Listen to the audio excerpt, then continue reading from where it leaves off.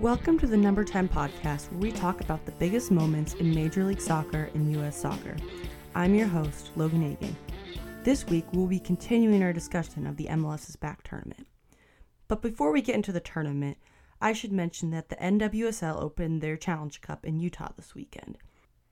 The North Carolina Courage defeated the Portland Thorns 2-1 off of a late game winner from Lynn Williams. In the nightcap on Saturday, the Washington Spirit beat the Chicago Red Stars 2-1 off of goals from Rose Ravel and Ashley Hatch. But perhaps more notably, in both matches, players wore Black Lives Matter t-shirts to warm up in and knelt for the national anthem in protest against police brutality and violence against Black people. The second pair of group stage matches is set to play on Tuesday, with the Houston Dash facing the Utah Royals at 12:30 p.m. and the Reign taking on Sky Blue FC at 10 p.m. Both games will be streamed on CBS All Access. As for the MLS, the tournament is set to start July 8th in Orlando, Florida, with a Group A doubleheader of Orlando City SC versus Inter Miami and Nashville SC versus the Chicago Fire. Each club has been placed into 6 groups. After the group stage, the top half of each group, along with 3 teams with the next best point total, will advance to the knockout round. The winner of the MLS's back tournament will receive a $1.1 million prize, along with a CONCACAF Champions League berth in 2021.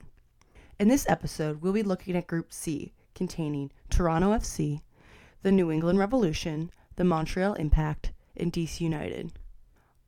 Before we break down the storylines for Group C, on Sunday, June 28th, Major League Soccer made an announcement regarding COVID-19 testing during the tournament. As of Sunday evening, 5 of 26 teams had arrived in Orlando. The remaining teams will arrive by Wednesday. As for testing, each player has received regular COVID-19 tests in their home market. Within 72 hours of departing for Orlando, each player and staff member was tested twice, 24 hours apart. If both these tests came back negative, they were permitted to take the chartered flight to Florida. Once arriving in Florida, each player immediately received another test. Players and staff were quarantined until it was confirmed that those tests came back negative. After that, players and staff will be tested every other day for 2 weeks and then regularly for the remainder of the MLS's back tournament. Additionally, the MLS announced that if a player tests positive for COVID-19, they will be immediately separated into an isolation area of the hotel until they have been cleared by medical staff. Since teams had first arrived on June 24th, only 2 players have tested positive when they first arrived and were immediately separated. Finally, Major League Soccer stated on June 30th they would update aggregated COVID-19 testing of everyone involved in the MLS's back tournament and staying at the host hotel in Florida. Now for Group C. The seeded team in Group C is Toronto FC. Last season, they managed to finish 4th in the regular season, but advanced to the MLS Cup final, where they eventually lost to the Seattle Sounders. Toronto entered the MLS's back tournament with 4 points after they drew San Jose in their season opener and beat New York FC. During the coronavirus break, Toronto was able to re-sign midfielder Marky Delgado, who netted 2 goals and was credited with 7 assists, and started a team-leading 29 games in 2019. In Orlando, it'll be important for him not only to finish the opportunities that we'll have, but also set up key attackers Alejandro Pozuelo and Josie Altidore. Perhaps the biggest blessing for Toronto is that they will have midfielder Michael Bradley back for the tournament. After the MLS Cup, Michael Bradley received ankle surgery that was supposed to sideline him for a good chunk of the season. But with the season being postponed, Bradley only missed 2 games and should be available to play in Orlando. Last season, Bradley started 26 matches and scored 3 goals. Toronto FC open up play on Friday, July 10th at 8 p.m. against DC United. The next team in Group C is the New England Revolution. The regular season for 2019 was one of the most impressive for the New England Revolution in recent years. Halfway through the season, they fired head coach Brad Friedel and brought on Bruce Arena to right the ship. They finished the regular season in 7th place, allowing them to advance into the playoffs for the first time since 2015. The Revs started 2020 by earning 1 point in their first 2 matches after losing to the Montreal Impact 2-1 in drawing the Chicago Fire 1-1. New England will get a chance to avenge their loss to the Impact in the first match of the tournament on Thursday, July 9th at 8 p.m. Like Toronto, the time off could prove to be beneficial for the club to get back to full strength. In the match before the league was suspended, the Revs were missing starting goalkeeper Matt Turner with knee irritation and designated player Carles Gil with foot irritation. The time away from play will allow these players to be up to full strength for the tournament. Turner led the team with 87 saves and 5 shutouts in 2019.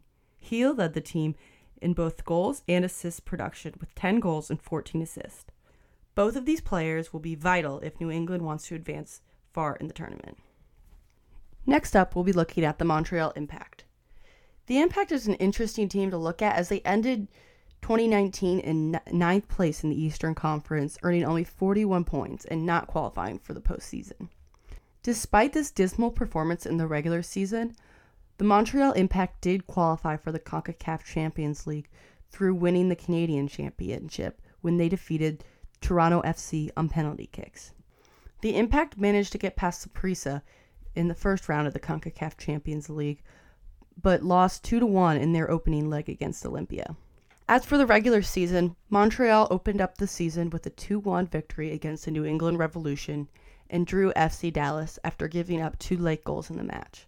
But perhaps one of the most interesting stories for the Impact team is their new head coach, Thierry Henry. Henry was appointed the head coach in November, the first head coaching gig in Major League Soccer for former Arsenal legend. Before, he had a short stint in Monaco where he only managed 4 wins in 20 matches.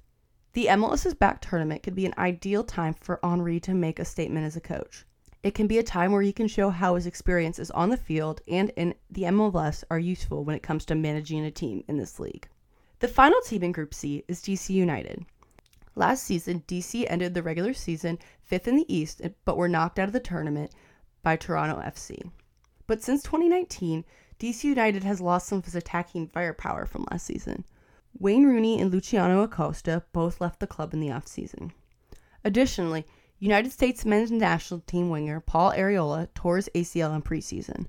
Those 3 players scored 23 of the team's 42 goals last season and will not be representing DC United in the MLS's back tournament. However, DC did gain some talent in the offseason.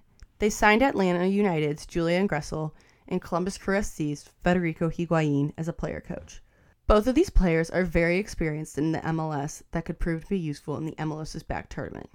Before the season was postponed, DC earned 3 points in 2020. In their first match, they lost 2-1 to the Colorado Rapids after they gave up a late goal in added time. They then came back from being a goal down to defeat expansion side Inter Miami. DC United opened up group play on July 10th against Toronto FC. That is all for Group C. On our next episode, we will be highlighting Group D, which has Real Salt Lake, Sporting Kansas City, the Colorado Rapids, and Minnesota United. Thank you for listening to the Number 10 podcast. I'm your host, Logan Agan. Please be sure to like and subscribe. Thank you.